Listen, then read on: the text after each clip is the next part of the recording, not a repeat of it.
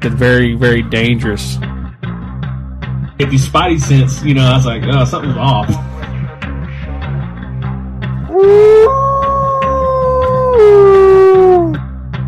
And I'm just like, man, I'm waiting to hear something, Get that crowd warmed up. It's Mr. Yehola Tiger. What's going on, guys? It's your host, Yehola Tiger, aka the One Man Band. One Man Banding it. Dang, that's kind of wild, but so the first few episodes, I appreciate everybody listening in and kind of giving some feedback. I know the first episode was kind of cheeks on the audio because I was trying out different headphones. They're like a microphone type setup, and it really wasn't that great. But I appreciate you guys still listening in. The second episode, we added that intro. Had to include some clips. So, like I said, I appreciate you guys listening in and just basically just listening. That's what it is. I guess it's a podcast, but I like to keep these episodes short, so I'm gonna get right to it. So, this past week, this past Sunday, really, was the series finale of The Walking Dead. I'm sick. Not really sick, but more like, I'm sad. I remember watching that 2010 Halloween night. I think I was a sophomore in high school, and it hooked me from then on. I'm going to go ahead and give some spoilers. They did show Rick and Michonne. Rick got took. He continues to be took. And they got to find him, which, whoever that may be, Michonne, I guess. But they'll have some kind of new series coming out, spin-offs, and so I'm excited for that. But I'm not going to really deep dive on Walking Dead because, I guess people fell out during Glenn. It was kind of ice cold, but the later seasons they they weren't that great after he died, but then they got better again. So check it out, guys. AMC Plus, all the whole shebang. But yeah, that's what I was watching it on. But dang, they had a documentary that had me I was kind of shook. And Betsy was kind of making fun of me because she's like, dang, you better start crying over there. And I'm like, nah, not really. But yeah, it had me feeling some type of way because it had all the old actors from season 1 and 2. And so it was cool. It was real cool. But it's kind of crazy. But I had been doing some research and kind of looking at things, and on Unsolved Mysteries of the Reservation, we did talk about missing 411. We hit the bare bones basic on the topic. Basically, gave out some of the famous cases of the movies, and I gave out some information when it comes to the books, and the guys kind of came down to a kind of a thought that it was LP was doing it to these people. And for me, I don't know. I have reservations on that. I mean, I believe some of it could be, but the case that I'm going to talk about 3 cases, and we're going to totally take it in a different direction. So all these 3 cases I'm going to talk about tonight, and we're going to talk. This is basically the name of this episode is Mysterious Disappearances. It's a part 1. There's going to be more parts to this. But these cases all involve cell phones. So as I mentioned before, Missing 411, if you haven't listened to the Unsolved Mysteries of the Reservation podcast, Missing 411 episode, there's different plot points that he uses, David Paulides uses. One of it is that cadaver dogs or the scent trail, they can't get a scent trail on the bodies or on anything regarding this person or this child. Bad weather. Body ends up in a body of water or, in a stream, river, creek. There's usually boulder fills within the area. Another plot point, and I'm just doing these off the top of the dome because I had a whole list about them, but But basically, they go off to the side of a trail and they end up missing, and the body's found. Like, they'll do these whole search grids, and the search and rescue will do this search grid, and the body will be found within one of the search grids that they searched. So a lot of weird, kind of unexplained type, occurrences when it comes to this topic. And I'm going to play some clips throughout this, of each case. And to me, this is, with technology the way it is nowadays, I kind of, think back to what they didn't have back in the day. So you couldn't really you can't pinpoint somebody's location. But these 3 cases, they do that.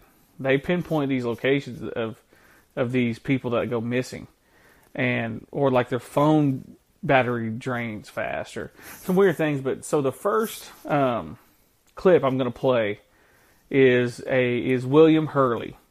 I'm going to play that now. The mother of a Quincy man who vanished without a trace is pleading for his safe return. William Hurley disappeared after calling his girlfriend to pick him up at a Bruins game last week.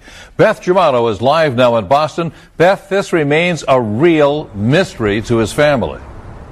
Jack, because there was a cell phone conversation with his girlfriend as he was standing here along Nashua Street about 8:30 last Thursday night, and suddenly he was gone. His mother came in from North Carolina yesterday waiting for any word on her son, and so far there's been none. So William Hurley, he was kind of a younger dude, a super weird case that he was involved with, but basically he's from North Carolina, and he moves to Quincy, Massachusetts to be with his girlfriend. And on October 8th, 2009, he attended a Bruins game with his buddy. And during the game, we use the first part of the game, he started feeling real kind of not right. Like, he just, all of a sudden felt really tired, and he was like, man, I think I'm gonna jet out of here. I'm gonna call my girlfriend. And so, to come pick him up. And so he goes and calls his girlfriend, and he doesn't really know where he's at, like, in terms of the streets. And so, his girlfriend, who after the fact says, hey, there was a guy that was behind them that was, sharing like different, where he was at, not coordinates, but basically his address. And the guy said, hey, you're on 99 in Nashwood, I believe is what they said, street. And so then shortly after that, he tells his girlfriend, he's trying to, she's trying to get to where he's at. He says, hey, my battery's going dead, and then it dies. His battery dies just as she's making the turn to where he's at. And she goes to where he's exactly at, and he's nowhere to be found. Like, gone. And she started asking people, hey, did you see this man? Did you see this man? And everybody's like, I don't know what you're talking about. I never saw this guy. People that are just kind of hanging outside. And they didn't find him that night. But the weird thing about that case, and it's been connected, each kind of, people have theories. But basically, they think somebody took him, or if he had some type of, debt or something. But that's a theory that I was reading and during researching. But basically, the only bit of information that they found about him, or that they found regarding evidence, was his phone was smashed to pieces, and they really couldn't explain why. And the only way they could identify it was basically by the serial number. And then a couple days later, basically, he was found on the Charles River, about 25 feet from the shore, and they ruled out a murder type robbery gone wrong, because he had literally everything on him: cash, wallet. He had no signs of injury, and so there was kind of weird. But what happened to him is still kind of up in the air. Nobody truly knows what happened to William Hurley, And, that's a crazy case, because, he just got took and just, they didn't never know what happened to him. But kind of just moving forward, just like I said, it's just a crazy case, but moving forward, now this one is pretty wild. It involves a 31-year-old, his name was Henry McCabe. Henry McCabe was, he was in town at a local club or bar, and his wife was out of town, and she was all the way in California, and he basically went out with a buddy of his, and let's see here. So he was in Spring Lake Park, September 17th, 2015. And he never returned home, which was another thing. His wife, like I said, she was in California. She wakes up about like 2:35 in the morning and gets this crazy voicemail. It's a voicemail unlike anything you've ever heard before. There are 2 minutes worth of noises, bizarre ones. But very little actual talking. Authorities confirmed the disturbing middle-of-the-night call came from Henry McCabe's cell phone. So she gets that crazy, just like, it sounds like groans and like someone's in pain. And then it doesn't show it in that clip, but in the whole 2-minute long voicemail at the end it says "stop it," which is super kind of crazy. But the last person to see McCabe was a friend who dropped him off at a convenience store. Let's keep it real. That's kind of wild to drop your friend off at a convenience store. Like, what is he doing? Trying to get that last call, I guess. I don't know, but I would never, that's just something I wouldn't drop my friend off at a convenience store, especially if I know if he's maybe sauced out but his friend dropped him off at the convenience store, and they basically searched the area, to a point where, they could find nothing of him, like, at all. But the crazy thing about that last call that he made to to the voicemail, it was nowhere near where his friend claimed he dropped him off, which is kind of wild. The call was pinged at a place called Rice Creek Park near New Bridgeton. I'm probably not pronouncing that right at all, which is a totally different area, like not even in close to where he was dropped off. And so they did a search, and on November 4th, 2015, McCabe's body was discovered floating in Rush Lake, near where they found it, like near where they got his cell phone ping. And basically, they come to the autopsy, and it says he drowned. Which, how did he end up in that lake? And basically, his case is still, unsolved to this day. But to me, what's very weird and doesn't add up is, if he drowned, then what was up with that voicemail to his wife? It's basically like groans and grunts, and, it sounded like somebody was kind of torturing him a little bit. And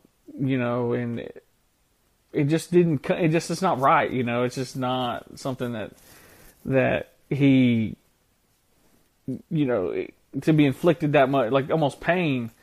But the crazy part about it, his body had no signs of trauma or injury. So, what was that? Or who was that was, behind that, behind the voicemail that said "stop it" at the end? We may never know, but it's just crazy, that he, disappeared and was found, and then there was no signs, which is similar to the next case that we're going to talk about. And to me, this is maybe the most wild of the bunch. Henry McCabe's is up there. It's a top missing case. But one thing, so this is next one is about Colin Finnerty. Finnerty, if I'm pronouncing his name incorrectly, I apologize. He was he played for Grand Valley State, which is a Division III. He led them to 2 national championship games. He was signed by the Baltimore Ravens. He is an NFL quarterback. legitimate athlete. So basically, Colin Finnerty, was basically dropped off by his family. It was a fishing trip on Memorial Day weekend. And at the point some points during his trip, like towards the end, he makes this crazy call to his wife, in which that he claimed that he's being followed and that he was very scared and frightened. Like you could tell it in his breath that he was just like, and this is what, according to his wife, that he was just breathing so hard and he was so upset and there's something, going on, that he was in the woods.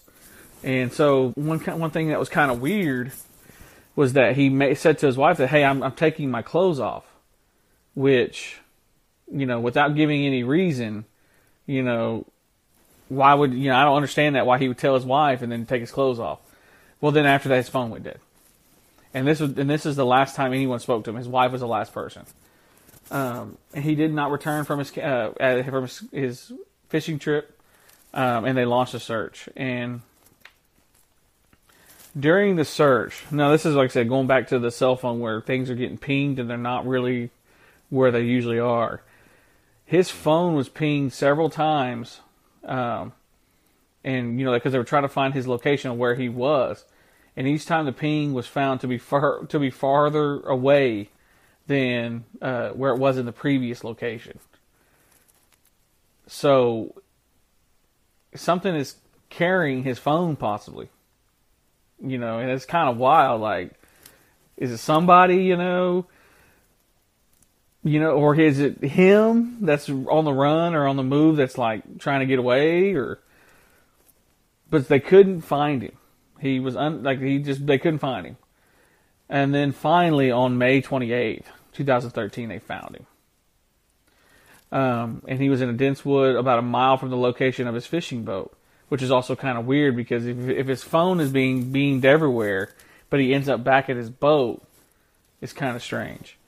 And he wasn't found. He was found from next, like basically not too far from like a busy road where like multiple people could see him. The weird thing about his body when they found it, it had no signs of trauma or external injuries, and he had been well dressed. Because if you remember, like I said, his wife said that he was taking his clothes off. And so that was kind of strange that he was not nude, or he just was basically well dressed for the occasion. And so it just doesn't make sense. It just, it doesn't, the logical mind, you can't make sense of this. Well, they did an autopsy, and two separate autopsies, basically. Now, this gets into another kind of, I wouldn't say conspiracy, but I would say it's very interesting. One of them, of the autopsy, said that he didn't have anything to drink. Basically, they couldn't find the cause of death, and it came back inconclusive. Another autopsy was done, and basically said that he had CTE, he had high levels of CTE. They found drugs and alcohol in his system, and it just was kind of weird. That like they said it was basically it was a complications of factors. Well, because this is one thing too that kind of led into that is basically his family had said that he had concussions, or his brother, I believe, and then so that's why they were like, well, it's got to be CTE because no one, you guys heard stories like Junior Seau, like he wasn't making no sense when he was talking, and he just had memory loss and just couldn't really get it together. But they also found out that he was taking oxycodone. I'm sorry. For a back injury that he had. And the thing that's kind of, they say that he could have been inebriated and fell, but that doesn't make sense if his phone was still on the move. And so his whole thing, even his family will defend him and say that football made him the person he is. He's successful because of football, and football did not do this to him. And his family, to this day, had even said that. So, to this day, like I said, even to this day, they, I've seen the NFL put out like some type of lost, it's CTE, it's CTE.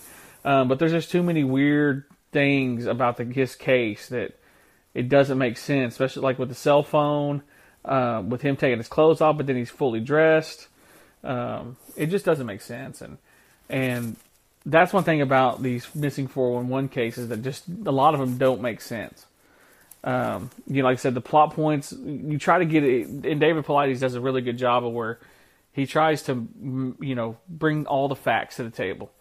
And, I hear people, say things over here and over there, which is fine. Anyone's up, they're up for their own opinion. But my opinion is that I think he is trying to get to the basis of what this is.